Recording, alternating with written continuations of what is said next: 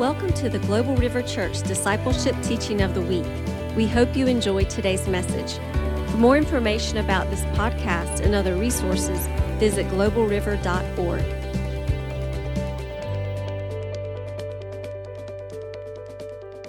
Thank you. Well, we just could stay there. Lordy God. Thank you, Glory Sisters. Well, we have two handouts tonight. So if you haven't gotten them, they're here. One is I told you we were going to learn how to book doing our ministry. And then the other one is the teaching notes. So if you haven't received those, pick those up. Well, hallelujah. Just a couple of quick announcements. Tomorrow night, camp meeting starts 6:30. It's about an hour drive. We did get the Saturate tent down on Monday, and we got the other tent up. Praise God. And so it is set up on the property. It's a beautiful piece of property. I will warn you, once you get up there, it's about an hour drive. Once you get up there, the last mile is a dirt road. And so, it's narrow. It's a one-way, it's kind of like an old hunting camp road where you kind of pull off to the side. But watch the swamp to one side there. Anyway, but it's a beautiful piece of property. So, but suggest you wear, probably long pants maybe and some closed shoes, as a suggestion. But it was really awesome, and we thank the Lord. We have a good number of our team up there. They've been up there all week, but tonight also I've had a number of people. So I know there's going to be a bunch joining at some point on live stream at another point. So if you did not get tonight's handouts, I will have some more here Sunday for those that are listening by live stream or picking it up. So let's see, what else do I want to tell you? We will have, the schedule for camp meetings it starts tomorrow night, Thursday night, Friday, Saturday. Sunday night is Jeremiah Johnson. But we will have both Spanish and English service here. Sunday morning I'll be preaching and Pastor Willie will be preaching. So, because we have some that are not going to make the transition up there. And however, just let the Lord lead you as to where you should be. Hallelujah.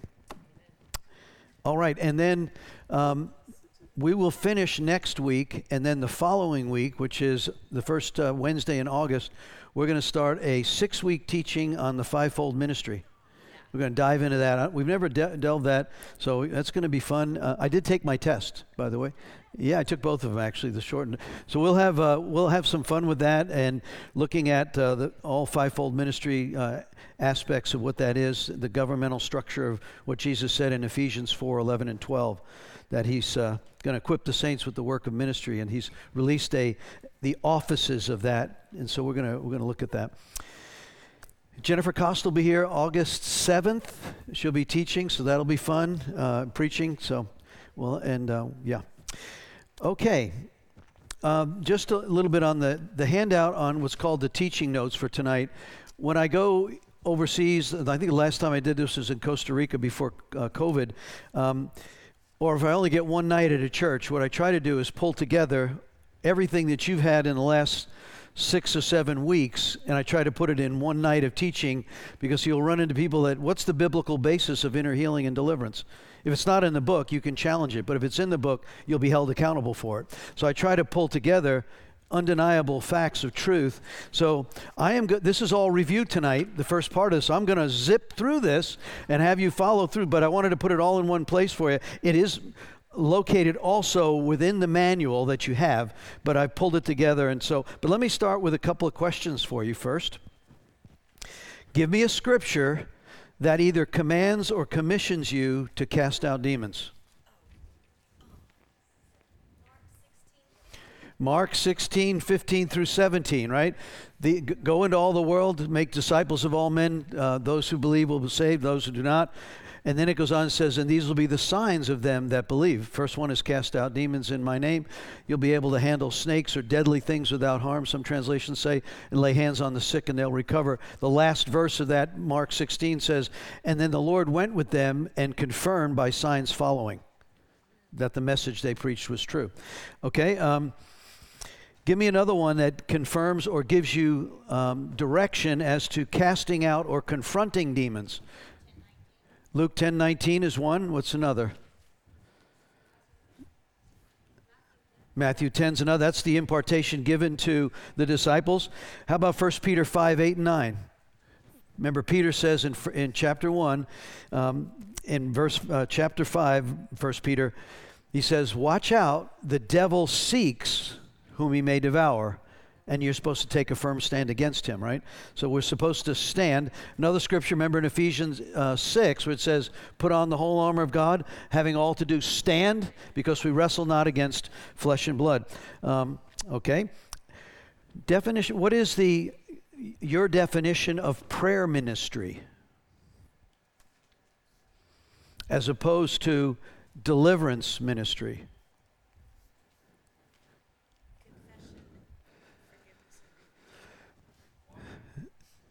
Say that again? A cleansing or a washing? Okay. Let's turn to your first page of your handout on the teaching notes at the top there. Prayer ministry is defined. A little different language here, but it's transformation of one's thinking to align, in order to align with the Word of God. So prayer ministry is really, think of it this way. In prayer ministry, when we deal with the inner hurts and wounds of a person or the stuff that's happened in their life, so a person that's wounded, so that you guys are turning. First page under where it says, page number 2, actually, it's called the foreword. And the first sentence on the top there, prayer ministry defined, healing through deliverance. The transformation of one's thinking in order to align with the Word of God. So kind of think of it this way. When we do prayer ministry of prayer is to find the inner hurt and the wound of the individual that's there. We'll look at how it got there in a minute. But so prayer ministry is what is causing this person not to be living in fullness. Jesus promised an abundant life, right? John 10:10. The devil's come to steal, kill, and destroy. But Jesus said, so if they're not living abundantly, why not? He paid for it. Why not? And our job is to find out why. And so tell us your story, and as we listen to your story and we're hearing the spirit that's behind it, whether it's a lie or a partial truth, we want to know that, because once we understand that it's a lie or partially true, then we can look at what the Scripture says that is absolutely true, because He's the way, the truth, and the life, and He's the Word. And once we apply the Word to the truth, you get free. So prayer ministry is, what is it that the person believes not to be true that's aligning with the Word? Once we find that out, so then deliverance is a subset of prayer ministry. So if there's some kind of oppressive spirit associated with that, and it's there, we'll deal with that. But after you've gone through confession, forgiveness, and renouncing lies, that thing has lost its power, right? The devil's lost his power. And so deliverance is really a subset of prayer ministry. But prayer ministry is looking at the whole person with, how did you get hurt? What happened to you? What happened to you that this thing has caused you to be hurt or wounded or believing a lie? It's true that it happened. We're not saying, oh, you should get over it and get past it. No, we're not saying that at all. If it really truly happened to you, that's true, but it's not truth. And we're after truth, right? Okay. Let's see if I have another question. Where do most theologians land on where demons came from? Can you give me a scripture as to fallen angels? Give me a scripture on talking about fallen angels. It's a pretty amazing scripture. Revelation chapter 12, right? The war in heaven. So we know, let's turn there. Pull out your sword for a minute. Turn to Revelation chapter 12. This is a foundational scripture for why most theologians believe that fallen angels were actually the rebellious group of 1/3 of all the angels in heaven, that when there was a war in heaven and they were cast out, right? This is the war between the woman and the dragon. It clearly identifies John the Revelator. Whether you look at King James or New Living, it's clear who this dude is. It says the dragon. This is Revelation 12:8. The dragon lost the battle, and he and his angels were forced out of heaven.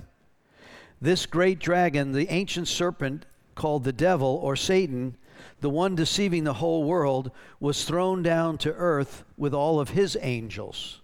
Pretty hard to argue with that, right? So it talks about 1/3, and so goes on and says, but they've now been defeated, and we've covered this pretty clearly, right? They've overcome by the blood of the Lamb, the word you testify, your testimony engulfed in the blood of Jesus, and your love relationship are the three parts of this thing that absolutely destroy the work. And so he goes on and says, then, you know, the war was declared. We covered this, I think, the first night. Look at verse 17. The dragon was angry with the woman, declared war against the rest of her children. And there's an interesting group of who are these children? All who keep God's command and maintain their testimony for Jesus. Very interesting language. You can have a testimony and lose it, right? New Living says it that way. King James says, he makes war with the remnant of her seed, which keep the commandment of God and have, present tense, have the testimony of Jesus Christ. Some of those who think you can lose your salvation use part of that scripture for that. However you argue, once saved, always saved or not. We won't go there. Okay. Question?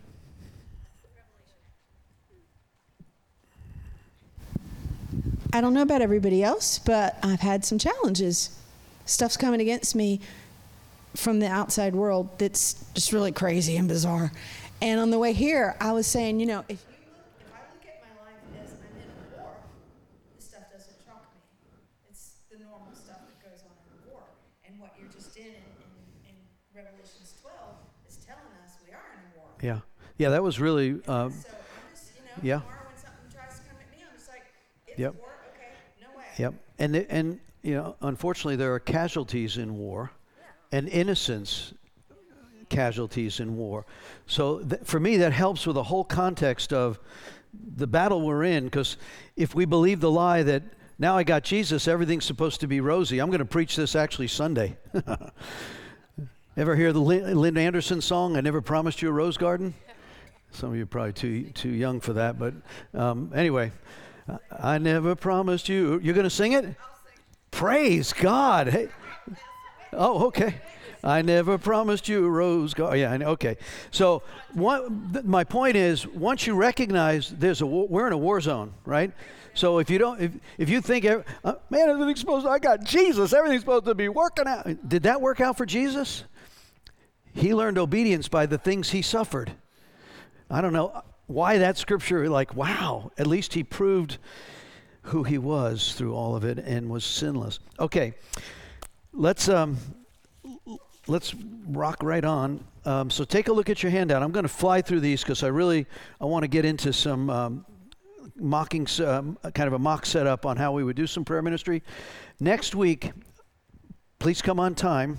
I don't know if we're going to have worship, but I want to show the John Ramirez 40 minutes. So if you've got a weak heart, we're going to, well, anyway, you can have coffee. But basically, John Ramirez was a warlock, a very high-level warlock in Satanism, and he's now has a really awesome testimony. I'll just cut to the chase. After he had hurt a lot of Christians, there was a particular spirit-filled woman, and he shares this in his testimony, that he could not harm. He wanted her dead. And he's not shy about what he says on camera. And he could not touch her. So he had this engagement with the Prince of Darkness, which I think shifted his... If we don't have the power to touch this one woman who's spirit-filled, then you're not who you say you are, Satan. Got that right. And so that shifted him, and now he's got testimony. So it's about a 30, almost 40-minute, and he walks through in New York, and he shows you examples of how we're being deceived, where they are, objects, what people do, what's their techniques of how darkness works.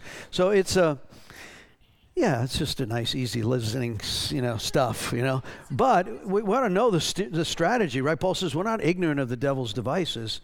And so we've moved along far enough, I pray, that we're not in a fear mode. We have authority over this darkness, right? And so, Yeah, so, and then I'd like to take the last part of the night with summing it up with questions or concerns and stuff. So I really got to go because I really got, so let me rip through this. John Ramirez, but we can't live stream it. So those listening by live stream, but we will give you can live stream it. So we'll go offline and you can watch it at home if you want to. And then we can come back online at the end. So we'll try to work that out. Daniel's a master at all this. Okay. So looking at page 2 in your teaching notes tonight, if you look at middle of that third paragraph there on page 2, it says, number 1, identifying what is this prayer ministry and healing.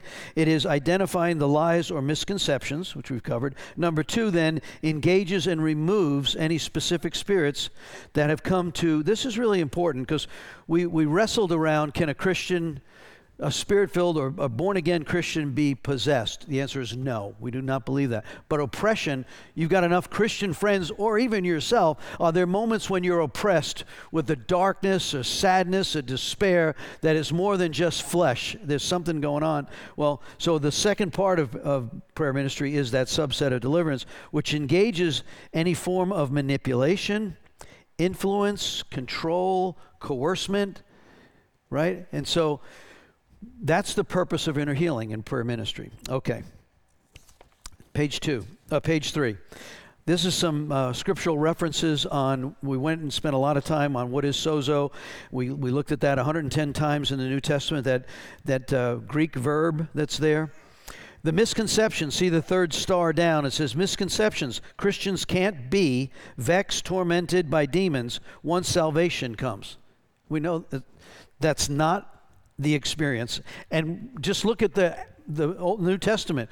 Was Paul fighting against, he says, Satan prevented me. There were times when, the devil came. So here's Paul. This example of was he vexed and tormented?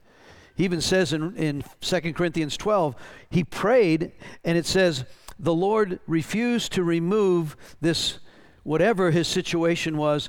He's allowed Satan to buffet me for a purpose. So that, again, that's like, oh, okay. So yes, we know that Christians can have a stronghold and they can be under some form of manipulation, influence, coercement, enticement. We looked at those. We'll even look at where they come from generationally or by misbehavior, rebellion. Okay. See where it says Matthew 12? There's a part of this at the middle of that page, Matthew 12, 43 through 45. Religion without the fullness of God is really dangerous. That's where the religious spirit comes from. When people do not have the fullness of this gospel, that's why we hammer the fullness of salvation, healing, deliverance, fullness in the Holy Spirit. If you don't have the Holy Spirit, and for many, many years of my life, I did not. And I just believe that religious spirit that is there, that does not preach the full gospel, is so potentially damaging to the body of Christ. And so that's where the religious spirit can come in. It looks outwardly good. Dress this, length of hair, do this, don't do this. And those are all maybe good things, but without an inward work of the Holy Spirit, I think it's very, very detrimental. All right, take a look at the bottom of that page. John 8:12, Jesus is the light. He's also the one who sets us free. John 8:31, and prayer ministry. Okay, page 4. Deliverance and prayer ministry for healing models should, whatever model you've been exposed to, if they don't address these 5 areas, I think they're lacking. One is they need to go after generational sins. We looked at that last week in Exodus 20, Exodus 34. Ungodly beliefs or lies, the lie that you believe, right? Proverbs 23:7 says, as a person believes in their heart, so it is, whether it's true or false. If you believe it, you believe you're going to be rejected, you're going to fail, that you're ugly, that you're fat, that will open doors to anorexia, bulimia, other things, right? If you believe that to be true, and I've had a woman stand before me who is thin and very attractive, and she says, I'm ugly and fat. And I said, I don't know what mirror you're looking, but she was looking through a lens that had been projected on her, actually from her father. And so that's where it says, so generationally, and the unbeliefs, the ungodly beliefs, and then the body and soul wounds. If you face trauma, you've been in a place where you've been victimized, abused, broken, or you've witnessed things like some of the servicemen that we do for PTSD, they have witnessed horror, right? They've been trained to kill in defense and that murdering spirit. That's why when you look at today, I think they're saying average 21 to 23 servicemen commit suicide every day in the United States. So the hotlines well, what is that? Well, we train them to kill, to defend, and then they go and they get in these environments and they witness horror, and the consequences of that wound their soul. And unless God, so I remember doing a prayer ministry on a Marine Corps sniper. Whew, man. He protected, but the impact of that, when you shoot a child that's strapped with a suicide bomb to kill your troops, and you take out a child who's been demonized by the other religions, that's going to get you life forever. Those events, so there's a wounded soul, there's a body-soul wound of a trauma there. And of course, then there's demonic oppression, which can come in through other doors, which we've talked about. And then, of course, if you don't equip people, once they leave their inner healing prayer ministry, to be able to do spiritual warfare, I think we miss it as well. That's why we spent quite a bit of time on, and you got this as the first night handout, right? Which is, it had both the tree diagram and it had taking every thought captive. What's the origin? What are the four origins of thought? Once you recognize what is the spirit that has originated this thought that has now come into my mind 75,000 times a day, we got thoughts going on, 50 to 75 thoughts a day, 75,000 thoughts a day. So once I can do what the scripture says, take every thought captive, right? 2 Corinthians 10, 3-5. Take the weapons of our warfare, not carnal. They're not fleshly. They're mighty to the pulling down of every demonic stronghold, taking every thought captive, making it subject to Christ. Once you do that, go ahead.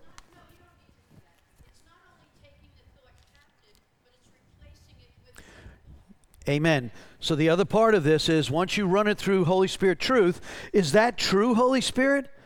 Once I can recognize, wait a minute, what is that? Why am I feeling sad right now? Why am I depressed? Why am I angry? Why am I bitter? What's up with that? What's the Holy Spirit? James 1:5 says, Holy Spirit, I can ask you, because you're the Spirit of truth. Tell me the truth right now. Why am I feeling this way? Because Hebrews 5:14 says, the mature believer has trained themselves to discern good and evil by reason of use. So, but reasoning of your use, pay attention to your senses, because I've had a woman even this past week says, do my feelings matter? Absolutely. But don't be ruled by your feelings. But your feelings were given for a reason. Jesus wept, he felt, So, yes, but what's the source of that? And if it's a legitimate reason to feel that way, celebrate, but run it through Holy Spirit, word of truth. And if it's not true, then discard it, put it in the trash can and replace it. And that's why we went through this one, right? Hey, Siri, what are some scriptures on overcoming depression? Okay, I found this on the web for what are some scriptures on overcoming depression. Check it out. 21 verses, 30 verses. So you can go click on this right here, and you can be in your vehicle. You can be don't read your phone in your vehicle, but she can tell you, right, that this is how you overcome it. So what did you do? It's right there. You got this whole concordance at your fingertips that says, give me the truth. And then what you do is you counter the lie and replace it with truth, even if you don't feel like it, right? Because it's not about your feelings. Okay, moving right along. So what are some of the scriptural basis for deliverance and healing? I'm not going to go through that. We've covered those, but I will look at number 5 on that page 4. I counted 28 apostles in the Bible, only one evangelist. Interesting. Philip, who starts out in the House of Mercy ministry, right? In Acts 6, we got to let the apostles look at the word. So let's get some spirit-filled men and handle with the widows, because we got cranky widows right now that are not getting the food they need. And so let's turn that over to these guys. But they got to be wise and full of the Holy Ghost. So we get Stephen, we get Philip, and some of the other guys. And Philip walks us out later after the persecution begins. He ends up in Acts chapter 8 in Samaria, dealing with the half-breeds there. Holy Spirit falls. The big guns go there. You remember this one? Right? The Holy Spirit. The Samaritans? Romans are receiving the kingdom? That can't be. They go there, and the Holy Spirit had not yet fallen on them, right? And so that's Philip.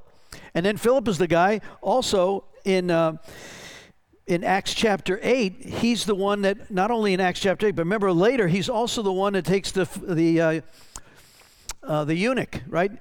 He's running along, and the Holy Spirit says, talk to that guy. So you got the Ethiopian eunuch. He jumps up and says, what you reading? I'm reading the book of Isaiah, but I don't understand it. He opens the word of truth to the eunuch. Hey, there's water here. What would prevent me from getting baptized? And he baptizes the eunuch, and then he's transported. Man, I love that. Like, woohoo! What is that? So if you think, boy, that's really strange. Yeah, scriptures are full of power. Okay, so he's transported. Later, we see in Acts chapter 21, it says, Philip, the evangelist, this is like 20 years later, so he's a faithful guy. Philip the evangelist, whose four daughters, unmarried daughters, operate in prophecy. So he's a fivefold minister who starts out as a deacon in House of Mercy. I love that. But he's the only one I know of that talks about an evangelist in the New Testament. Okay.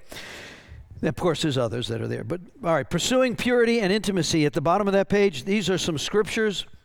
We know that purity and intimacy are weapons of warfare. And there's lots of things here. Number 3, cleanse yourselves from every defilement, because righteousness is a weapon. Number 2 there, 2 Corinthians 6, Proverbs 26:2.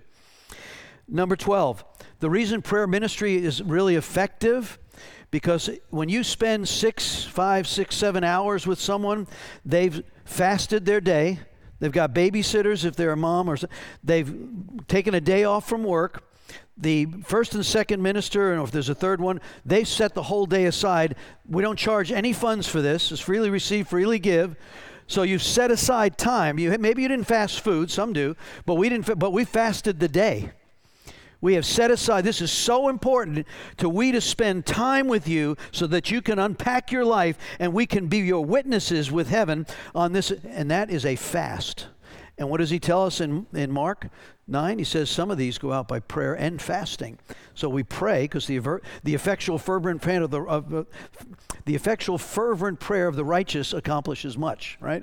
James 5. So when you put all those, the word is active, it's alive, it's full, God's going to watch out for his word. So when all that comes together, woo! Okay. Moving right along, page 5. There are 2 enemies: sinful flesh and demonic oppression. The remedy for your flesh, you cannot cast out your flesh, right? The scripture tells you to nail it to the cross. Remember in Galatians chapter 5, if you walk in the flesh, you're going to produce all this garbage, right? If you walk in the Spirit, you'll produce love, joy, peace, goodness, kindness, gentleness, faithfulness, mercy, self-control. And he says, then he finishes that with, nail your passions to the cross every day. So we got to recognize what Paul says there in Galatians 5, that you are never free from this battle. That's why you got to take up your cross daily. You may have victory yesterday, and like today's a new day. And something may happen, or what's coming, right?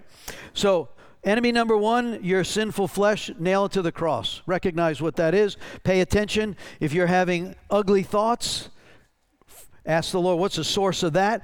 Yeah, well, that might have been that R-rated movie you watched last night. Or it might have been this argument you had with somebody. Or it might have been a negative comment that somebody made about you.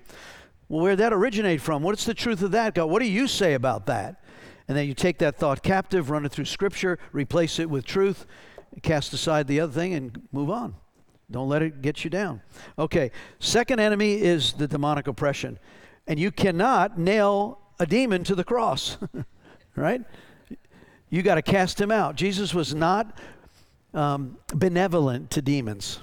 Get out, go, shut up, be quiet. It's like, okay, so you have authority. Okay.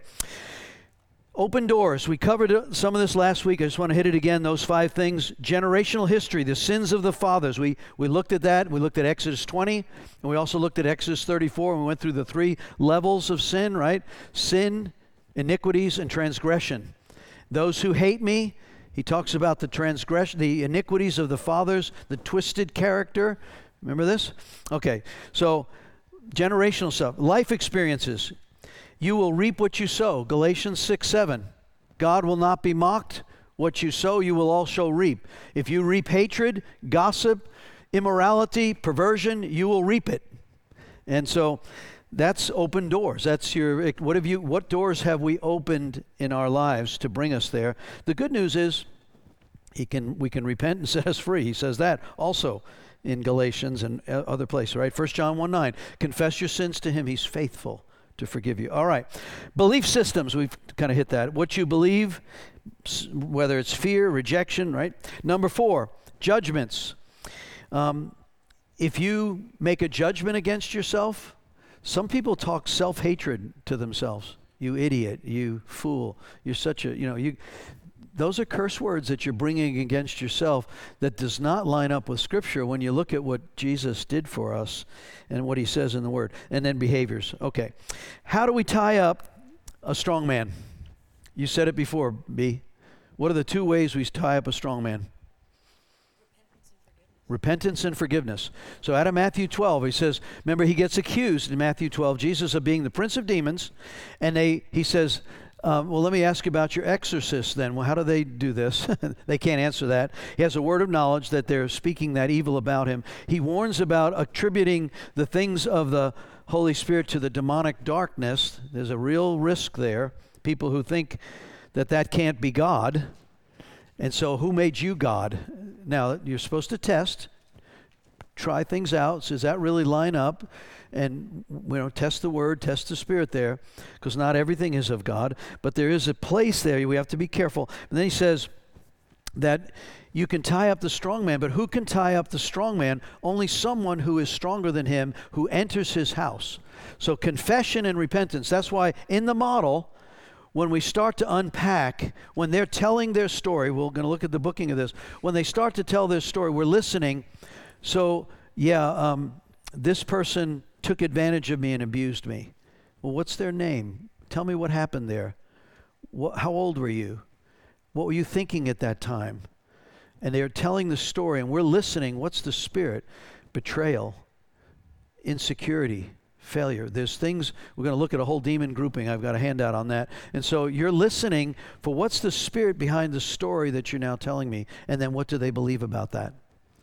Because if it's not, it doesn't line up with Scripture, or they believe here's another thing that happens when you start to when they tell their story and you start to see multiple consistency of stories that happen at different times in their life, a consistency of rejection, a consistency of betrayal, a consistency of loss or robbery, things stolen from them, or loss of life or sickness. You start to see a pattern. Where did it go? Well, it started grandpa, grandma. And we start to see a pattern of, that's the strategy that's been to destroy this person, because he's come to kill, steal, and destroy. We want to find out his strategy of destruction against this individual, because once we counter that with getting electrocuted right now. And so once we understand that, it's like, that's the strategy. That's the strong man. So how do you tie him up? Why don't you forgive the betrayer? Why don't you confess the hatred you have for the betrayer?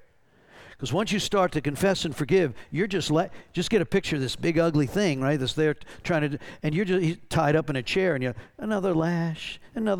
Pretty soon he's sitting there like, you have no right in this house. Why don't you take off? Because you're unauthorized to be here. And we just kick him out. And so when we used to jump in right away and say, let's cast out that rejection you got. No, let's tell the story first. So we take our time. There's a whole lot less drama. We would wrestle on the floor with, especially those who had been involved in the occult. We'd be there, and they're trying to do all sorts of goofy, and we'd trying to restrain them, and let's calm down here and tell us your story. And it was this is so cool. Once they've told the story and willingly confessed and forgiven, it's where's the drama? Why don't you just kind of go? Now, if they've been in blood sacrifice, there may still be some drama or demons talking at once, but it's rarer. Okay, so tie up the strong man. If you think about it, confession and repentance puts the ropes on him, the darkness, but the truth sets that person free. So the person who is all bound up in the oppressiveness once they have confessed and forgiven, and we replace truth over what they believe to be a lie, that person gets free. So there's two aspects of this. Was let's tie up the joker, but let's also bring truth that sets you free. And that's why when we book this, I'll show you. I listen carefully with, yeah, my dad told me I'd never amount to anything, or he said, you're so ugly no one would ever want to marry you. Those are curses projected that have landed, and they have a real demonic influence on the outlook of a particular individual given by a responsible, supposed to be one who encourages and sets identity, but it's gotten twisted. And sometimes it's right motive, wrong method. Remember the example I used way back where I was doing this prayer ministry on the guy who ended up getting his neck broken, right, when he was body surfing? Nick Pianucci. And Nick, well, I probably shouldn't use his name. This particular example was his father told him you would never amount to anything, took him up and showed him $1 million house in California. So what do you see there when he was 10 and 12? And he said, you'll never get that because you don't work hard enough. And now he's in his mid-30s. He's in prayer ministry. And I said, did anyone ever project insecurity, rejection? Because you've got a successful business you're running right now. He goes, oh, yeah, I can tell you exactly where that happened. And so we had to break that curse and renounce the lie. I forgive my dad for making it because he was trying to motivate his son to be a hard worker, but the method really bad, you know. So sometimes we might have the right motive, but the way we deliver it is wrong, and that's where we as parents, leaders have to, hey man, that was messed up. So once he renounced the lie that I'll never amount to anything, and I forgive my father, he got free. And yeah, it was awesome how he went. We went to Brazil with us, and I think I told you that story. Okay, next page, page 6, confession, generations. We've covered this before, but I just listed some places where generational sin landed. Some of them are really awful. We read that the third and fourth generation there on number 1 on page 6. But the fathers cursing their children in Matthew 27:25. Remember, they tell Jesus, we will receive the curse for our children. Woo. Ooh. And that obviously was fulfilled. Okay. Turn to next page. Page 7. We have a choice, a blessing or cursings. And I've listed some scriptures there. Deuteronomy 30. Why don't you turn there for a minute. In Deuteronomy chapter 30, he talks about your choices that heaven is watching. This is what I believe is part of the one of the books that are open, right? These are activities, choices we make. And he warns here in Deuteronomy, 28 is loaded with blessings and curses. But then 30 kind of summarizes it in Deuteronomy 30:15. Now listen today, I'm giving you a choice between life, death, between prosperity and disaster. I command you this day to love the Lord your God and to keep his commandments. We know that's also out of Matthew 22, right? The great commandments, the two that he lists there that everything hangs on. Because if you'll walk in my ways, live, you'll multiply, you'll be blessed in the land that you're about to enter and occupy. But if you turn away and refuse to listen, verse 17, and drawn away to serve other gods, then I warn you that you'll certainly be destroyed. Verse 19, today I have given you a choice between life and death, between blessings and cursing. And now I call on heaven and on earth to witness the choice you make, that your descendants might live. You can make this choice by loving the Lord your God, obeying him, and committing yourself firmly to him. This is the key to your life. And if you love and obey the Lord, you'll live long in the land the Lord swore to give your ancestors, Abraham, Isaac, and Jacob. So he tells that to Israel, but it's obviously a choice we make, and heaven's keeping record of what is going on. And so is the devil, by the way. So he knows, those are where he looks at the generations, and he has the right of visitation. We covered this a few weeks ago. He has the right to visit to the third and fourth generation, those who hate me. All right? All right. Bottom of that page, ungodly belief systems. Don't be conformed to this world. Again, this is putting off the old man, pulling down demonic strongholds. Next page is page 8. That's your tree diagram. We have a better copy of that in this handout we gave you the first night, right? More purty. And so But I like the roots on that one. It's like, yeah, okay. Next page, we won't spend a lot of time on page 9, but it's really worth looking at. How do you see yourself? And it's, sometimes we don't, what does Leif say? The part of the problem with deception is we don't know we're deceived, right? And so if you look at the center, it says, these are the way we're supposed to see the image of God. But on the right side is sonship, the other side is orphan. So let's example. See the one that says the motive for purity, middle of the page there? Those that are orphans would say, I must be holy. Now, this is scripture says, be holy. That's true. But in order to get God's favor, this is my earned, if I be holy, I'll be a good boy and a good little girl, and then God will bless me. The orphan thinks that way. It's the carrot stick kind of stuff. And there is obviously some truth in there. That's why it's effective. But if that's how you're motivated as opposed to, I want to be holy. Because it comes down to what's your imagery of how you see yourself in God, and how do you see God? Is he a dictator with the stick that's ready to whack you, or is he the loving papa who says, come, sit on my lap, right? And so this is really cool when you look at what are some of the bottom of the page where it says conditional and distant. If you see God's presence as conditional and he's a distant God, then that's not a healthy way to see it. If you see him as close and intimate, and for most, at least my experience, that's a journey of the heart. When you get more and more scripture and we realize he really loves me. That's sometimes like, wow, God, you know the things, yeah, I love you. And then he shows us that through our own kids or grandkids, like you love them even when they mess up, right? Okay, next page. Another way to look at what do you see grace or law? The religious spirit sees law, and it's all about Satan traffics in that. So you see the middle of the page there, it says, if you have a wound come, do you continue to rehearse the wound? This happened to me. Am I a victim? And you kind of keep playing now that may take some season after a really big trauma to get through it, but don't stay there. Don't keep rehearsing the victimization.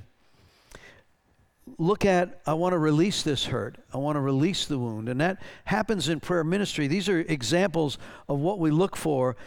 I had someone recently ask me, do I really have to forgive? I said, remember the one where Peter goes and says, how many times?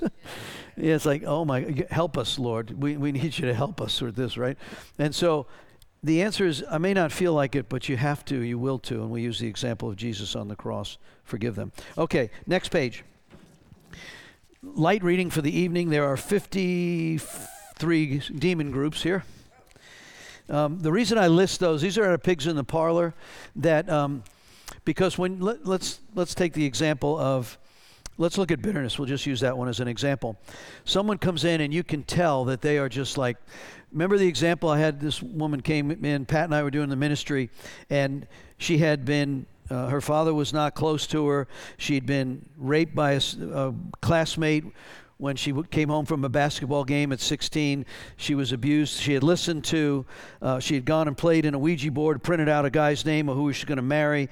She leaves home at 18, 19. She's involved in an industry that is not good, a lot of flesh stuff going on. And she meets this guy who's got the name and marries him. He's a bisexual abuser, runs off with another man and leaves her after 8 years of marriage. And so she's then remarried like 20 some odd years later, a couple of kids, and marriage isn't going well. She's been paying a lot of money in marriage counseling with her husband, and one of our ladies runs into her and says, have you ever considered prayer ministry? What's that? Well, so she comes, she's not part of our church, and Pat and I are doing the ministry, and she's unpacking what I just told you. Obviously, it's tell us your story. And so I'm starting to get this picture of, she's had some really lousy men in her life. And it's true, she did. So the Holy Spirit just prompted me, he says, forget that. I said, forget I'm a pastor, and just tell me, what do you believe about men? She got quiet, and then kind of in a really bitter, almost deep, men are a bunch of filthy pigs. They'll do nothing but get in your pants. And then she collects herself. Pat and I look at each other like, something there. And she, we do the pastoral thing. It's okay, that's what you believe. It's good to know that you believe that. And by the way, it is true. You have met some filthy pigs. But now you believe all men are filthy pigs. And do you think your husband has a chance of getting access to your heart? The very thing that you want, that you're paying money to get, it's not working, right? And so that bitterness, so look at the line there. There was a bunch of unforgiveness, and some of it, obviously, they needed to be forgiven. There was hatred. There was violation. There was no murder, but that bitterness had taken root. And now her husband represents all men. So when he messes up, which we're really good at doing, guys, right? That's why we needed a helper. And so we mess up, and that echo, you're just like all the other men. Maybe you're not being as vile, and so don't talk 3 days, close the door, sleep in another bedroom. And so we instruct her. She forgives all the dudes, and we tell her that's a lie, that not all men. Would you be willing to believe that your husband's not like all men? Because this isn't working for you, is it? No, it's not. Would you be willing to risk your heart to him even if he breaks it? That's scary. Yeah. So you got to walk this out differently. The next time the engagement happens where you're going to exit stage right and not talk to him for 3 days, and then you got kids and you got to pay bills and you got to talk, you got to do dishes, cut the grass, things happen. So you patch it up the best you can, and here we are. And that's not successful marriage. So she says, okay. And so that night she goes home, and she is so excited, tells him, the only reason I know it is she calls Pat. They exchange phone numbers, and I'm getting the download every day of what's going on, which was a really good example of what's going on. And so he goes home and thinks she went to the marriage counseling for like an hour. And no, I told them, I was there 6-7 hours. I told them everything about you and me. And he freaks out. The pride man rises up like, oh my God, who are these people? What did you tell them? Normally, stage right, exit, I'm out of here, you jerk. No, I told them that you could break my heart, and you're breaking my heart. She's crying, he starts crying, and they have this night of makeup that is just amazing. And so, what's the point? This spirit, when they're telling the story, there was bitterness, there was anger, resentment. So there's a bunch of sisters running together in this that has molded her ability to see the man she wants to love. And I can't see through it because of my hurt and my wounds. I believe this. And so now there's risk, obviously. You don't ever want to put yourself in a real physical risk or anything like that. We tell people get out. But okay. So these are examples of demon groupings. I call them the sisters that want to run together. And so you might find there's a group of them that are running together. So when they're telling a story, example, someone that has been molested, maybe as a child, you got a bunch of potentials. So what happened? How old were you? Who did it? What happened with that?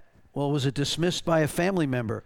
Did you ever tell anybody? No. So what could be there? First of all, you got molestation. You have abuse.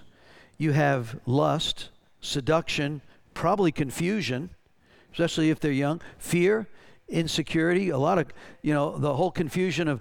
So what you're doing in the booking, we'll look at this in a minute. Oh, let's do that right now. Take a look at this handout. When I start ministry, I just put the top heading. So on this page here, see on the left side it says soul ties and generational. And then on the right side it says forgiveness. And then on the bottom left it says what's the spirit behind that story. So let's walk this through and give you an example. And then over here is what are some, I usually start the day with, we'll look at the actual steps of the model. I start the day with, so why are you here? What do you want? If Jesus could be here right now and give you exactly what you want, what would that be? Can you give us words around that? I just want to be free. I don't want to feel depressed and rejected. I want to be free of anxiety. So I asked them, give me what's the desire of your heart, which Psalm 37 says, trust the Lord, do good, and he'll give you the desires of your heart. So the desire of your heart, if it's legitimate, to be free, to be not angry, to not be anxious, you got tons of scriptures on that, right? So it lines up with the word. So I usually write that down, says we want to see that. But then as they're telling the story, what's the lie? Example, the one I gave you is all men are a bunch of dogs. It's true, you met some dogs, but all men? So that's a lie. It's partially true from the people you've met, and we need to forgive all those dudes, and then we need to confess the anger and resentment and bitterness that you've been carrying, and forgive all the dudes who were a bunch of dogs. And once we do that, you've tied up the strong man. But the lie is all of them. And so then we're listening. So what's going on in your family? Well, my dad really, he liked tomboy. He liked boys. I tried to be a tomboy. And so the identity of her being her true identity of self was twisted because her dad had rejected her. And she tried to be something that she can't be. And so we also found out, there's Masonic in the family. I've struggled with a lot of depression and sadness as a result of trying to be something I'm not. So we're listening. And we're saying, well, what about your mom and dad? Oh, yeah, my mom. She was always under my dad's thumb. So the oppressive spirit. So we start to look at, what about addiction? Yeah, my grandfather was he was a alcoholic. And my grandmother died of breast cancer. We've had many in our family that have been diabetic. So we're starting to put over here generational stuff. What are you telling me? There's a pattern. So we're listing what are some of the patterns that are showing up in the family. And then on the right, we're just going down the family group. So what was your relationship with your mom? What was your relationship with your dad? Did you have grandparents? And if that goes off on a tangent, I never met my dad. My mom and he divorced when I was a baby. So who raised? Well, yeah, we had a stepdad come in when I was 12. What was your relationship with your stepdad? Oh, that wasn't good. Well, what do you mean? What was there? And so that becomes a person to forgive, but you're also telling me the story of what happened. Well, yeah, my dad, I found out, was unfaithful because he left mom. He ran around with other women. So we have adultery in the generational piece. Multiple divorces. So we start to look at what are the and so you're listening in the spirit to the story, but what's the spirit that's behind what you're telling me? And what do you believe about that? And so then when you start to see a pattern of, maybe low self-esteem, fear of failure, fear of man, it starts to give us a pattern. All right. So the demon grouping just helps with really, those are kind of ways to look at what could be the spirit that's associated with that.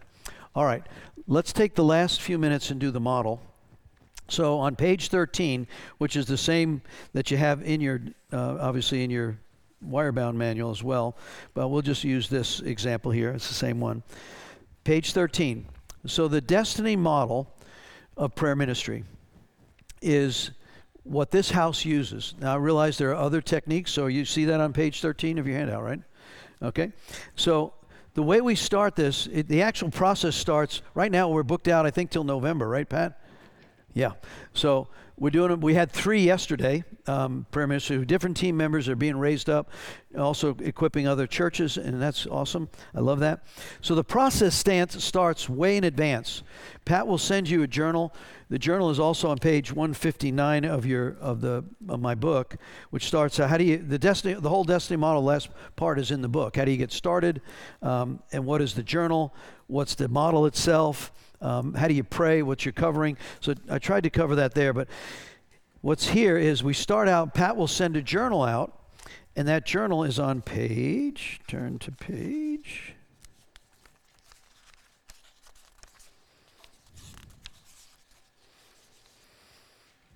Yeah, it's on page 18, actually. There's a 2-page journal. She'll either email it or send it. And what it does is it starts out with, so we give this to the person who's going to do ministry. First, Pat usually does a lot of the vetting, or I do it. Pat will get on the phone, and she can quickly discern, is this person ready? We just had someone cancel.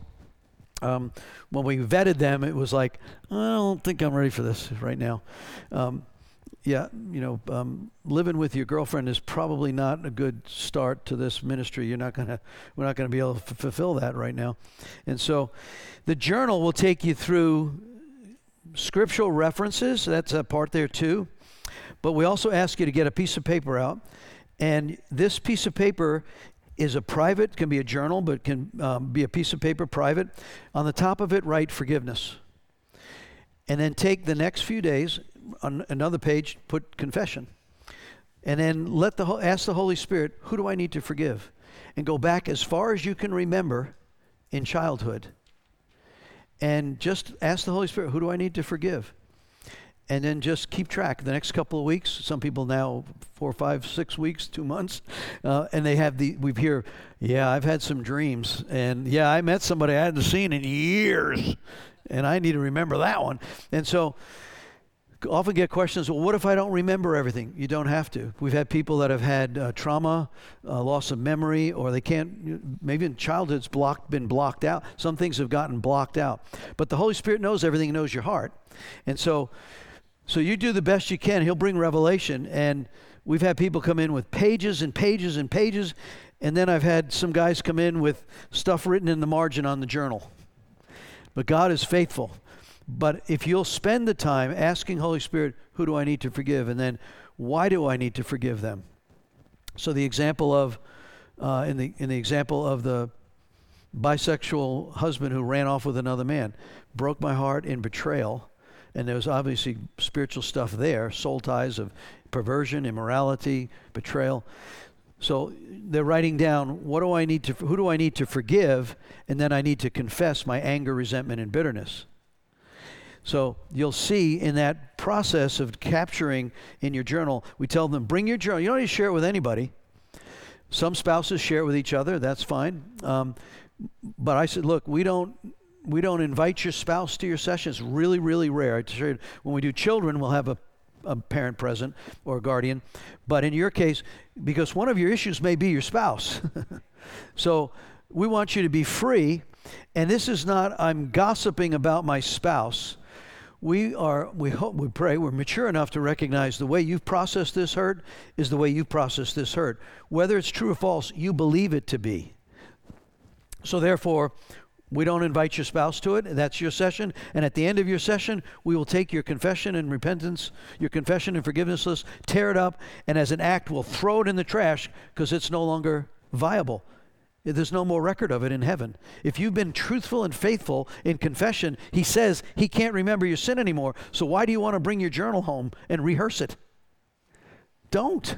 It's not scriptural. So we do kind of like tear that thing up. And so, okay.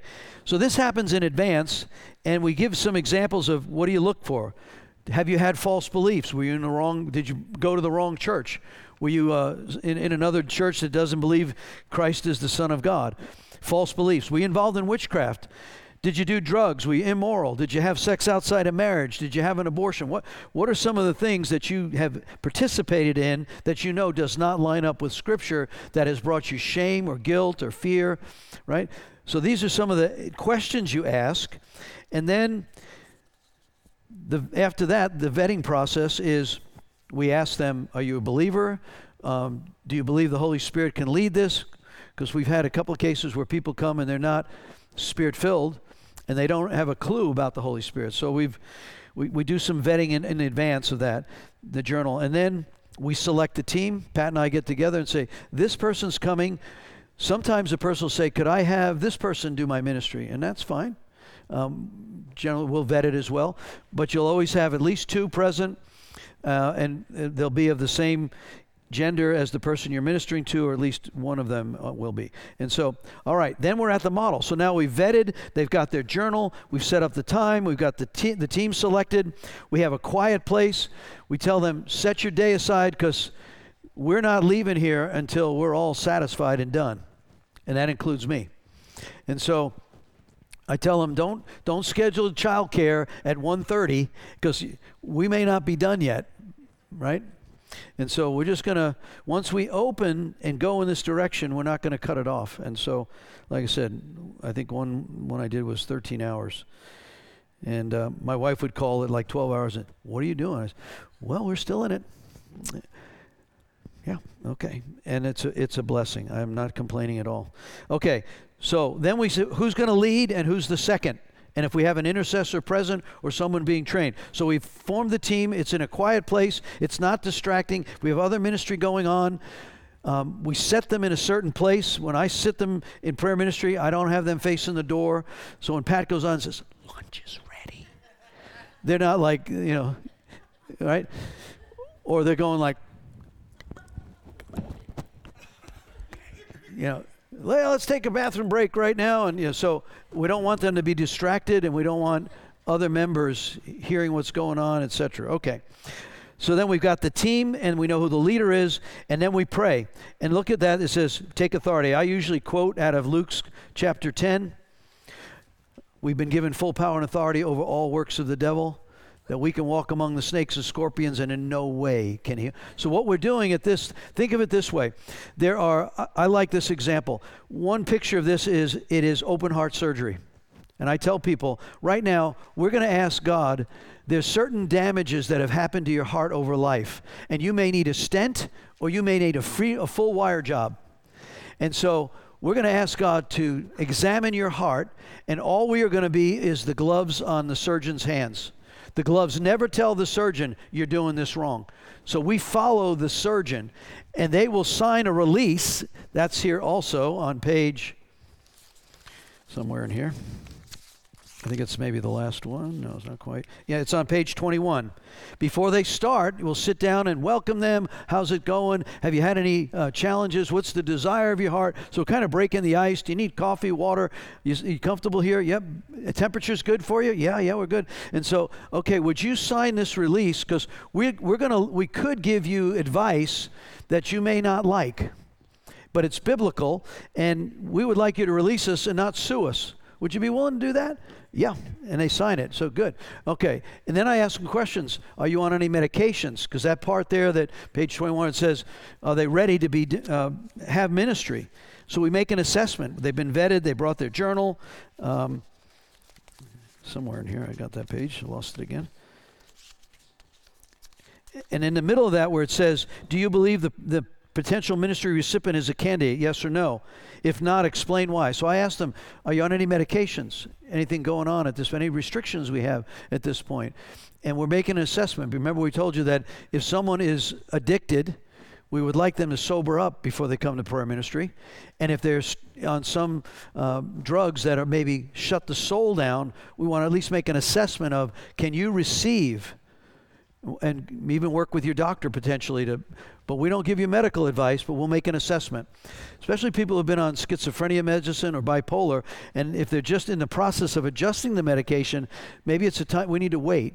Or if they're coming out of that's why women who have been trafficked, who have been gotten free, or the drug addicts that have gotten free, come from the halfway houses, we like them to be in a phase. So the ministries we work with out there, they'll say, this lady has been with us 9 months, and she is clean, and she's broken free from her pimp, and she's at a place where she's ready to receive now a healing of her soul. The very things that put her in the condition that opened this up, it's a blessing to be able to do that. So we make an assessment, we make that determination, they sign it, and then we move. Okay. So now, then we take this, we bind any spiritual darkness. So get this picture. You just signed that you would give permission to the great surgeon, the heart surgeon Jesus, to come and do this work, and you've released him. Now another picture then would be, think of it this way, is what we're going to do is we're going to dig down into roots of your life, and we're going to find these roots that are not bringing you life.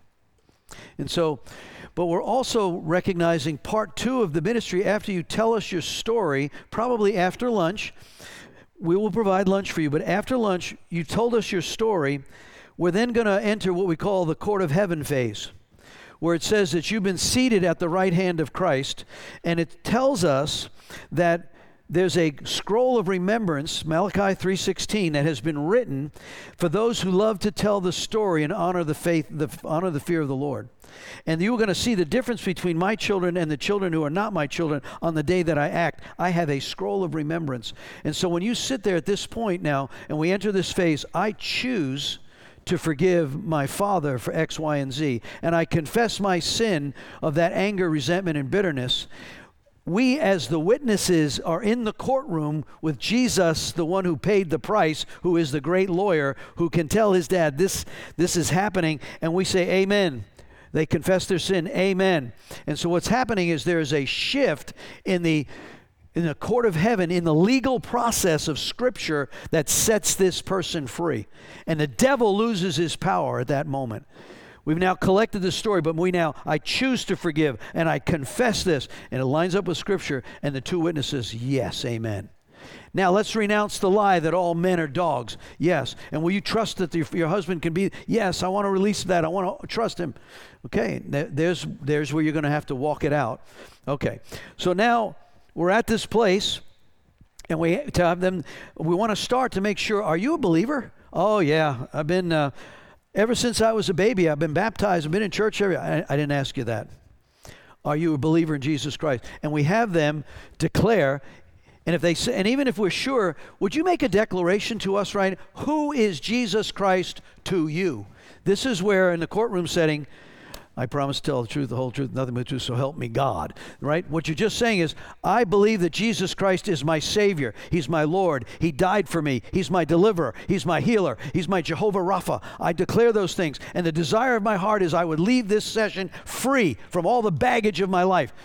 We just set in the tone of what the Lord is about to do. Then we seal the room, the blood covering of the room, and we declare, Revelation 12, we now overcome by the blood of the Lamb. This is a blood covering, would cover our family, our loved ones. You can't touch them. Devil, as we start to enter into this, you're forbidden to do anything to hinder, distract, distort, manipulate, or control anything in this process. And what you've done is you set the tone spiritually of what is in place. Question? Oh, Courts of Heaven. That'll be awesome. I'm excited about that. Yeah. Okay, so now what have we done? Number one, we got the team, we've got the covering, we've prayed, we've controlled, we've asked the Holy Spirit to come in, we've bound spirits of darkness, we asked that the gifts would be in operation, we've confirmed that the person is a born-again believer, and then they give themselves, Lord, come and do what only you can do. Then tell us your story. Probably the next 2.5, 3 hours, they're telling their story. So what was your relationship around mom, dad, brothers, sisters, siblings, exes, boyfriends, teachers, coaches? What is it that, and anything happened there that, and you'll start to see a pattern. Okay, and you're logging that then, as they're telling the story, you're booking spiritually, what's the lie? What's the spirit that's behind that lie? And you're starting to get a pattern. And this is where it really, sometimes words of knowledge start flowing, right? We've used some examples of these in my book, but and we've talked about several here. So in that time, it's like, tell me about your life, your family. That's the bottom of page 13 for number 4 there. We don't right now. We're just collecting information. We're not in the midst of casting out anything, but we are watching. So you'll watch. You want to look for manifestations. When they might start to talk about a particular person or event, especially traumatic, you may start to see body language that, or they may say, I'm feeling really sick right now, or I have this intense pain right here. Where did that go? And that, we've talked about that. It could be a spirit of infirmity. It's a distraction. Remember Jesus, when the boy comes up in Mark 9 and he manifests and starts foaming at the mouth, that was all distraction. Jesus isn't very moved by all that. Now, you don't want the person to hurt themselves. We'll stop right there in the name of Jesus. I bind that spirit of pain, infirmity. You're not operating here. You're not distracting anything here in Jesus' name. And it is 90+% of the time, it's like, it's gone or it's almost gone. And so just be aware, because what's happening is you're starting to uncover the strong man and all of his sisters, and when they do that, they'll send up either a weaker demon at some point. They'll cause a distraction. The person may start to fall asleep. They might start to burp. They might start to cough. They might start, get into. As you're watching what's happening, right? And then, okay. So then we go through what was it that you need to forgive? What do you need to confess? And then, once I usually start before the breaking free session of actually going after specific demon groups. So is there anything you haven't told us that you think you should, or you were afraid to tell us, or embarrassed to tell us? And then you watch. And No, and by that time, you've already spent 3+ hours with you. They've really gotten comfortable. They realize you're probably not a bunch of jerks that are here, and I'm now comfortable with, I'm feeling loved. I'm feeling a safe environment here. And that's why you hear, I've never told another human being about the things I just told you. I didn't even know some of the things I'm telling you. And it's really, really precious when the Holy Spirit just starts to really, it's the surgeon that gets in and they've done the exploratory, and it's like, look at that. And you start to frame even the language around the lie. It's just, well, I've never thought of it that way. And you start to see connections. You say, it's thus saith the Lord. Don't do any of that stuff. God told me. Just like, I'm getting a sense, or how does this witness with you? Because remember, what if you tell them? Well, you got authority figures saying, well, the God just told me you got this issue going on. Not a good strategy, because we look through a glass darkly, and we're still trying to follow with the surgeon's hands, right? And so be sensitive, be humble, be loving. You can confront darkness if you need to, or confront the lies, but do it with love, right? Okay. Then we move into the phase of it's time to confess and forgive. And we'll go down the list, and I have the list of all the people on the right-hand side. So what do you want to forgive your mom for? And have them verbalize, I choose to forgive my mother for the lack of affirming that she never gave me, or told me that I was this or that. So what else do you want to, and we've heard some of this, what else do you want to forgive your mom? Remember the time she beat you to the point where you had welts on your body, and it wasn't even your fault, it was your brother's fault, and you took the beating? Do you want to forgive her for that injustice? Because that's a spirit of injustice. And you weren't believed. And there was a pattern in this one's life. So I don't believe people are going to believe me. That has a whole lot of ramifications to it. If you don't believe people are going to believe you, you're going to behave in a way that can be aberrant. So let's choose to forgive mom. And then once we've gone through the forgiveness, what do you want to confess? Well, I confess that I've been angry and bitter at my mom. I've actually isolated her to the point. So that's a confession item. So we're there. And then if there's any lies that are in there, or curses that have shown up, why don't we break the curse that I'll never be pretty, that no one would ever want me? That doesn't line up with Scripture. Do you realize that the Scripture says that the potter makes the clay and he likes what he makes? And you're a masterpiece. It says that of Ephesians. You're a workmanship of Christ. And so you start loading Scriptures in there with, you can't tell yourself, you can, but you shouldn't, tell yourself you're ugly and never going to be anything. That's not scriptural. Sometimes I have to tell them to get in the mirror. I do this especially with people who struggled with anorexia and bulimia, or they have real self-body image stuff. Well, I'm overweight, or I have a problem with food, or I have, I'm not disciplined. I said, okay, God still sees you as beautiful. And I do this especially with anorexic and those who have really struggled with whole body image. It's kind of weird, but I tell them, you need to tell your soul what the Spirit says. And the Spirit lives in you, right? And what does the Scripture say? It says you're a masterpiece, you're beautiful, because He doesn't make anything that's not beautiful. And what He makes is good, because He makes everything good. And He works all things out for good. So I've had him stand in front of the mirror naked. I said, go through your whole body and tell your spirit, to tell your soul, like David did, you have beautiful eyes. Look at your eyes. And call them out. And your hair. Well, Pastor, that's a little weird. I'm just declaring what the masterpiece is of the master who made the masterpiece. And so how can you tell the potter he didn't do this right, even though you don't think, or some cultural thing says you're supposed to be this or that? He likes what he makes. And so once you get comfortable in your own skin and realize, yeah, because look, I would have loved to have been 6'4" and a football player, but that wouldn't have worked out for me, right? And who knows what that would have done, all right? When I had bad knees or so, I don't know. So we just ask what the Lord does. And He said, look, I appreciate what you've done, Lord. And so we're declaring truth. Okay. So we're renouncing lies and all that. Once that's done, and they say, I can't think of anybody else I need, well, then let's just catch all. I choose now to forgive anyone at any time that's hurt me, betrayed me, and I release them and I bless them. And then confession, go down all the list of those areas, and you can group them. If it's been immorality, out of wedlock stuff that's happened, pornography, those, you can group those together. I confess my sin of immorality, perversion.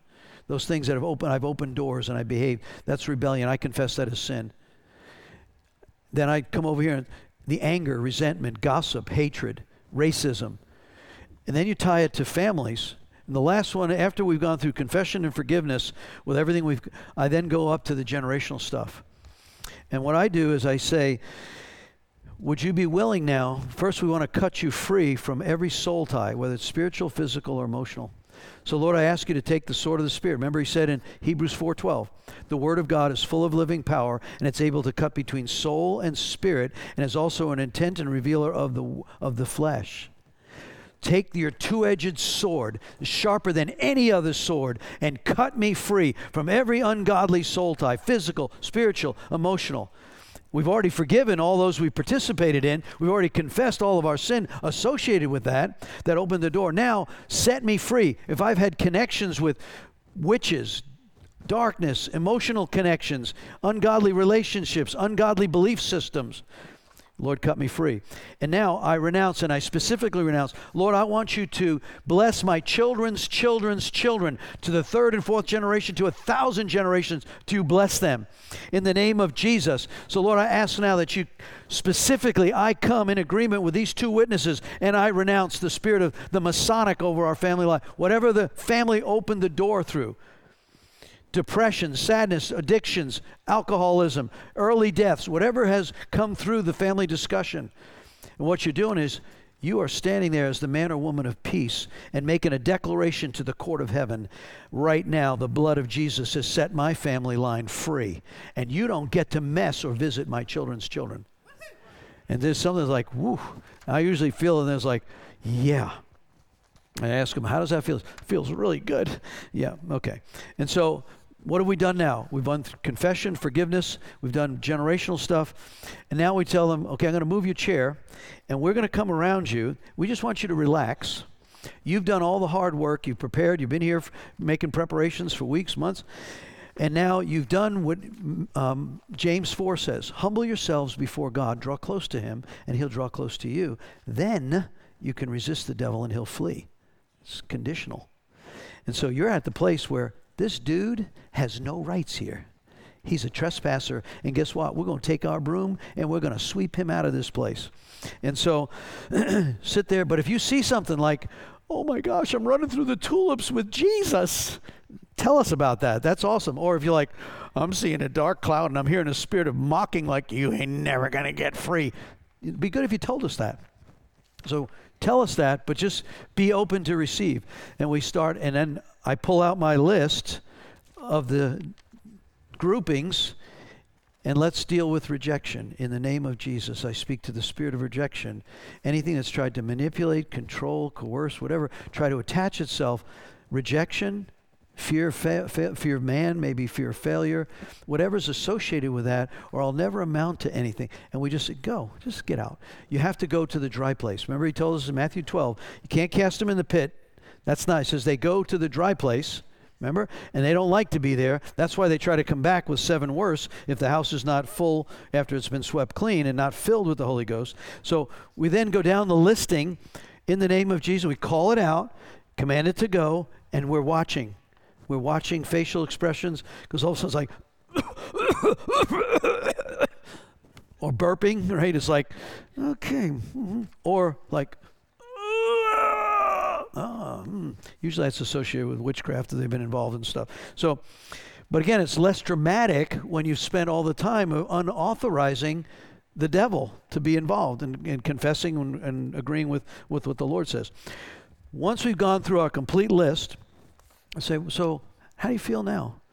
Feeling really good. Okay, let's ask the Holy Spirit to come. And I quote out of Luke 11.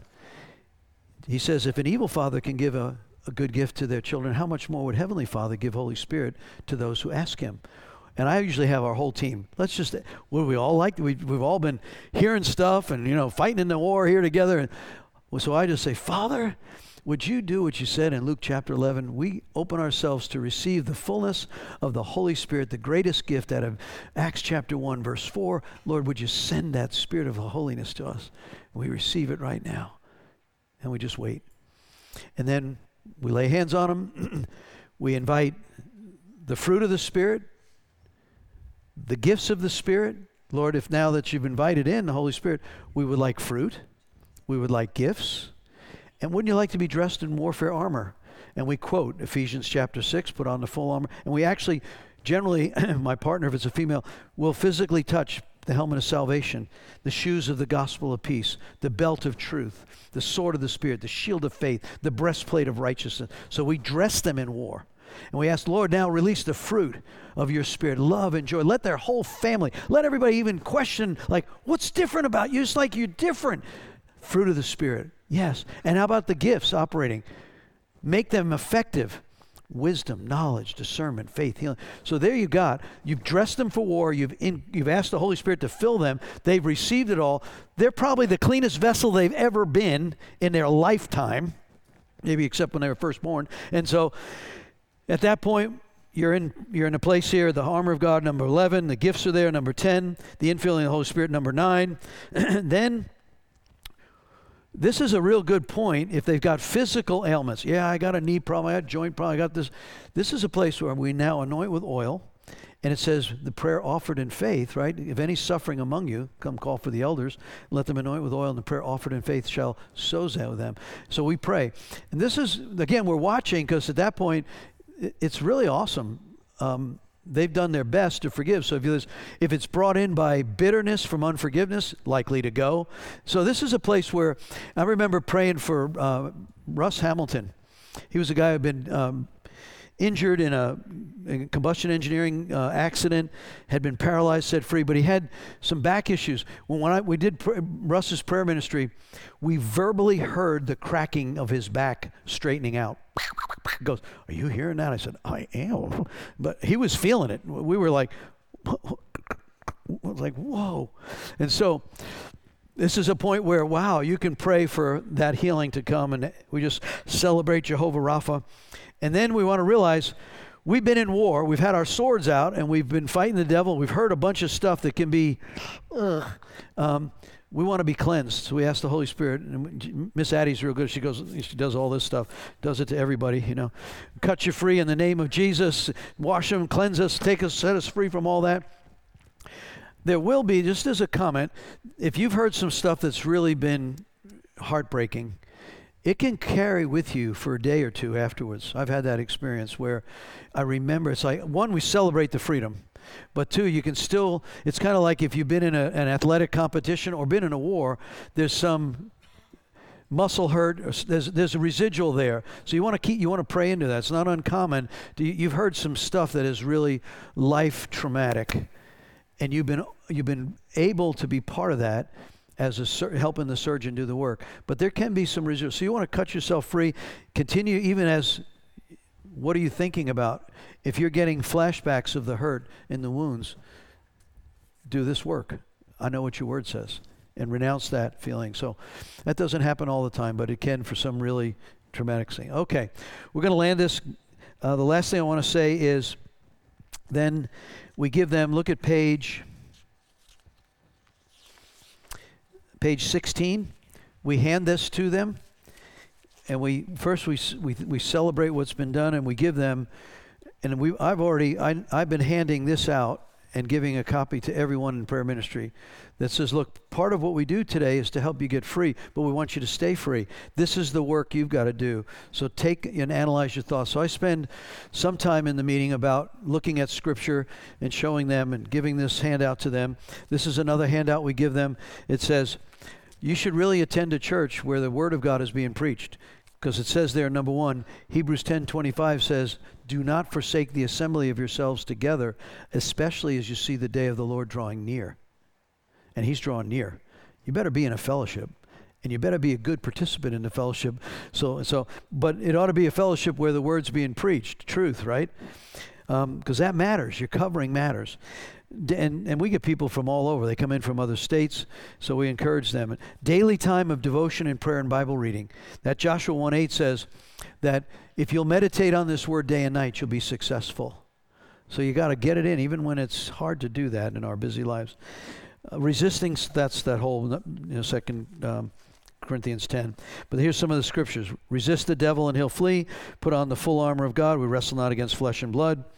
Do spiritual warfare to resist the enemy. Number 4, get some Christian fellowship, friendships, women's group, men's group, accountability, folks. And then 3 months from now, if you've got a particular area, you can do what we call a tune-up session. You can get with some folks that are trained and just do a smaller session. There's one area of my life I'm still struggling in this area. Seems to be a problem. And so, okay, that's the model. Praise God. Thank you for letting me go a little over. Question? All right, so we have covered it. Okay. We got people online here. The forgiveness list. Is that just people we know, or could be the clowns that go by? Let me answer that strategically. If you are, let's say that you've made judgments, and they may be a righteous judgment. You've made a judgment against someone based on and you've now become resentful and bitter. That's a real trap, and so we're supposed to pray, right? It doesn't say, it says test, but it says if you judge, you'll be judged. Remember, you're sowing and reaping. So that's a difficult place to be because we can see unrighteousness. So what do I do with that? That guy, and I could go and actually curse him, right? All of them. I don't recommend that. I've had to repent of this myself, because it's something like, how can they make this decision, right? And so, but we're also said in Romans 13, we're supposed to pray for those in authority. And Jesus didn't lead a revolt, so he did spiritually, but not against the Roman Empire. So I just encourage you. Yes, if that's causing you a lot of anxiety and anger, resentment, and that's, yeah, is a real balance there of, Lord, how do I pray for this? What I see, you're giving me wisdom, and recognize a lot of these folks in power that they're not believers. So believers are good at sinning. They're just, they're good at it. So. Oh, thank you.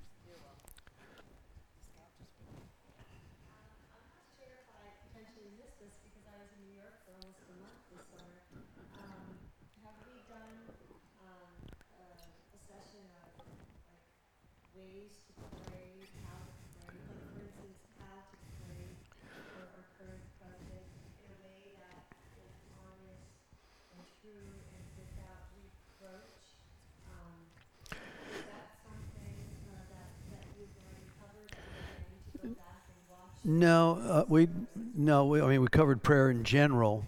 My recommendation here is if someone is annoying you or doing something that is annoying, let's just put it that way, or it's wrong, right? It's evil. Yeah.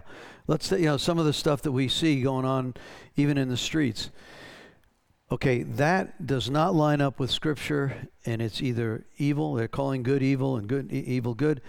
So how do I pray about that? I know your heart on this, Lord. I know you still love them, but this is wrong. So, Lord, you can bind. We dealt with spiritual stuff. What's the spirit behind it? We know that the spirit of Molech is behind abortion. That's a murdering spirit. And yet it's been justified as good.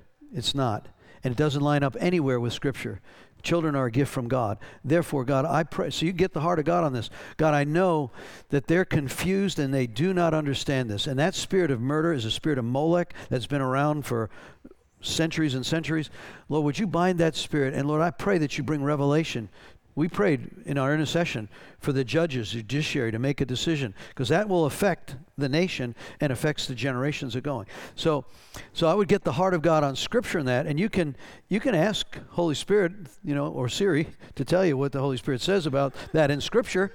That says, so Lord, what does the Scripture say about children and the gift of life? And then you can pray that. And try to guard your own heart because, yeah. Chester.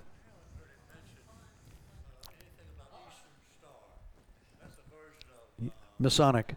Yeah, we will. And when someone says, my family member, the question was, what about Eastern Star? There are different subsets of the Masonic secret societies, whether it's Scottish Rites, Shriners.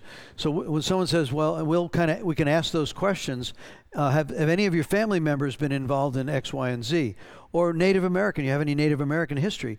We're not going to cast out your legitimate history, but if there's been animism where you're worshiping the stars and the sun, then we want to ask the Lord to set you free from that generational confusion.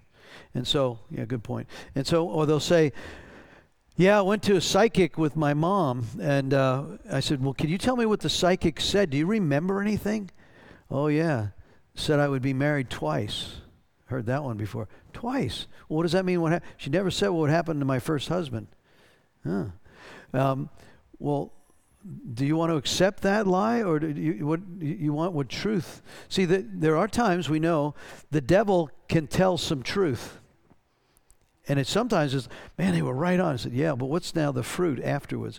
So pursue that. When they open it, when they open it and say, this is what's happened, you want to go down and take your shovel out in the root system and, okay, where's that root going, right?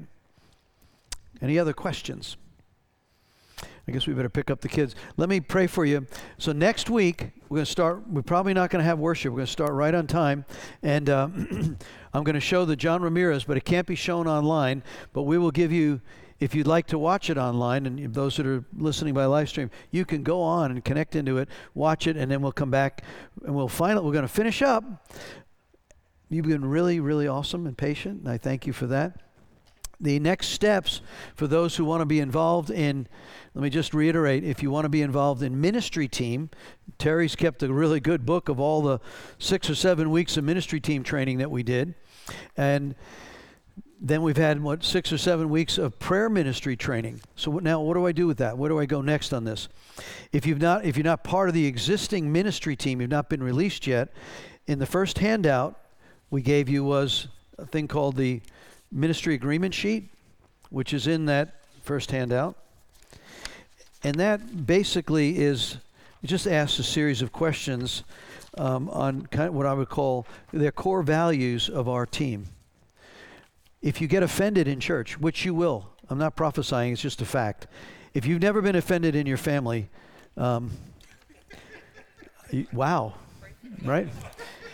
Yeah, come pray for me. Yeah, so there's this idea that I should never get hurt in church. Oh, really? Woohoo! You probably, anyway. So what do you do with that? Well, Jesus said in Matthew 18, if you're offended, someone hurts you, betrays you, sins against you, go to them privately. So you're going to sign here, if I ever get offended, or when I get offended, you initial, I will go to them privately. And we've done this one, right, Lisa? Yeah. I even offended her, right, a couple of times, didn't I? Yeah, we're good now, though. Because Matthew 5 says, if you think someone has an offense against... So if Lisa was... This happened. But if Lisa's looking at me like... Not that she would ever do that. I might hear from the Holy Spirit, I think Elisa might have an issue with me, right? Now, it might not be. Maybe she's just mad at Brian. She'd never be mad at Brian. So Matthew 5 says, if you think someone has an issue with you, go to them and leave your gift at the altar and be reconciled. So one boundary is, if I think someone's got an issue, go find out about it. And if I really got an issue with you, go find out about it, but do it righteously. You initial here, you'll behave that way. And you may get called on it. I am so angry at this person. Well, why are you talking to me about it? Have you gone to them yet? No. Well, in 3 days, I'm going to go to them and find out if you have. Okay. It's because you can't have someone sitting on this side of the sanctuary and someone sitting on this side. They want to throw rocks at each other. Doesn't help the unity, right? And it's illegal in the Scripture. And we're asking the Holy Spirit, come, Holy Ghost. And I'm so angry, I'd like to lob a rock over there. No, that doesn't work. So ministry team agreement sheet is, will you participate? How do you join the church?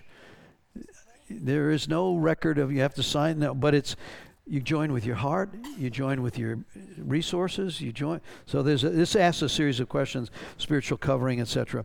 And then once you finish this, line up for your own prayer ministry, because we don't put anybody on ministry team or in prayer ministry that has not had their own bags unpacked. Right? And then once you've done that, if you want to be part of the ministry team, set up an interview with myself or Pastor Terry, and we'll walk you through this. And what you want to be in children's ministry, you want to be children's ministry, we'll add another thing. There'll be a vetting process for background checks. If you want to be part of the worship team, we'll line you up with a worship leader, and there'll be some voice lessons with Lou, and we'll find out, what instrument you play. And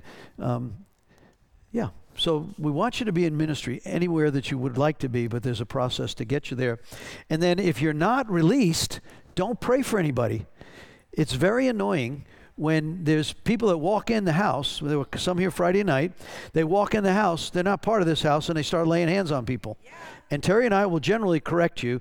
It happens sometimes, in the tent and everything, but, not my place. And so it's like, okay, if you're not released, just receive. Now, I've had people get really angry. I'm a pastor. I've been a pastor for 12 years. I said, that's fine. I'm great, but you're not a pastor in this house, and you're not going to, well, you don't have the, and they leave. And like, okay. So part of this is not control, but it's safety, And so I wouldn't go to somebody else's house and start taking over. That's like, what, are you kidding me? So, okay. So I just encourage you to follow the process, because there's safety in it, and get the ministry agreement sheet set up for prayer ministry, do that, and then find your place in ministry. Let's pray, and we'll release you to go here. Lord, I thank you for, one, I just love the hunger and the desire to be trained in warfare and to be skilled and to know Scripture. And none of us have the corner on all this truth. And there are different methods and technical techniques to this. So, God, I just pray that you continue to give us wisdom and revelation. We started this by saying prayer ministry is about the love of God. And whatever ministry we do, love has to be at the center of it. So it's not how big and bad we are and what we know about our authority. It's really who you are in us that releases the love. Because 1 Corinthians 13 tells us that. Faith, hope, and love, but the greatest of these in love. Those three will remain, but the greatest is love. And so you'll be known, Jesus said, by your love. Not how many demons. In fact, there's a warning in Matthew 7. On that day, there'll be those that said, didn't you called me Lord, Lord. You cast out demons and prophesied, but I never knew you. Because if it's not rooted and grounded in love, then it's not anything. There's no value, no credit is given. So I pray, Lord, on all of what we're doing, that, Lord, we want the love of God to be known. You'll be known by your love. Let that be the center of who we are as a Global River Church, whether we're serving in the house, out of the house, all over. Let us be known by neighbors, friends. We're loving. We don't compromise, but we're lovers. And so we thank you for that, Lord, in Jesus' name. God bless you all. Thank you for being so patient.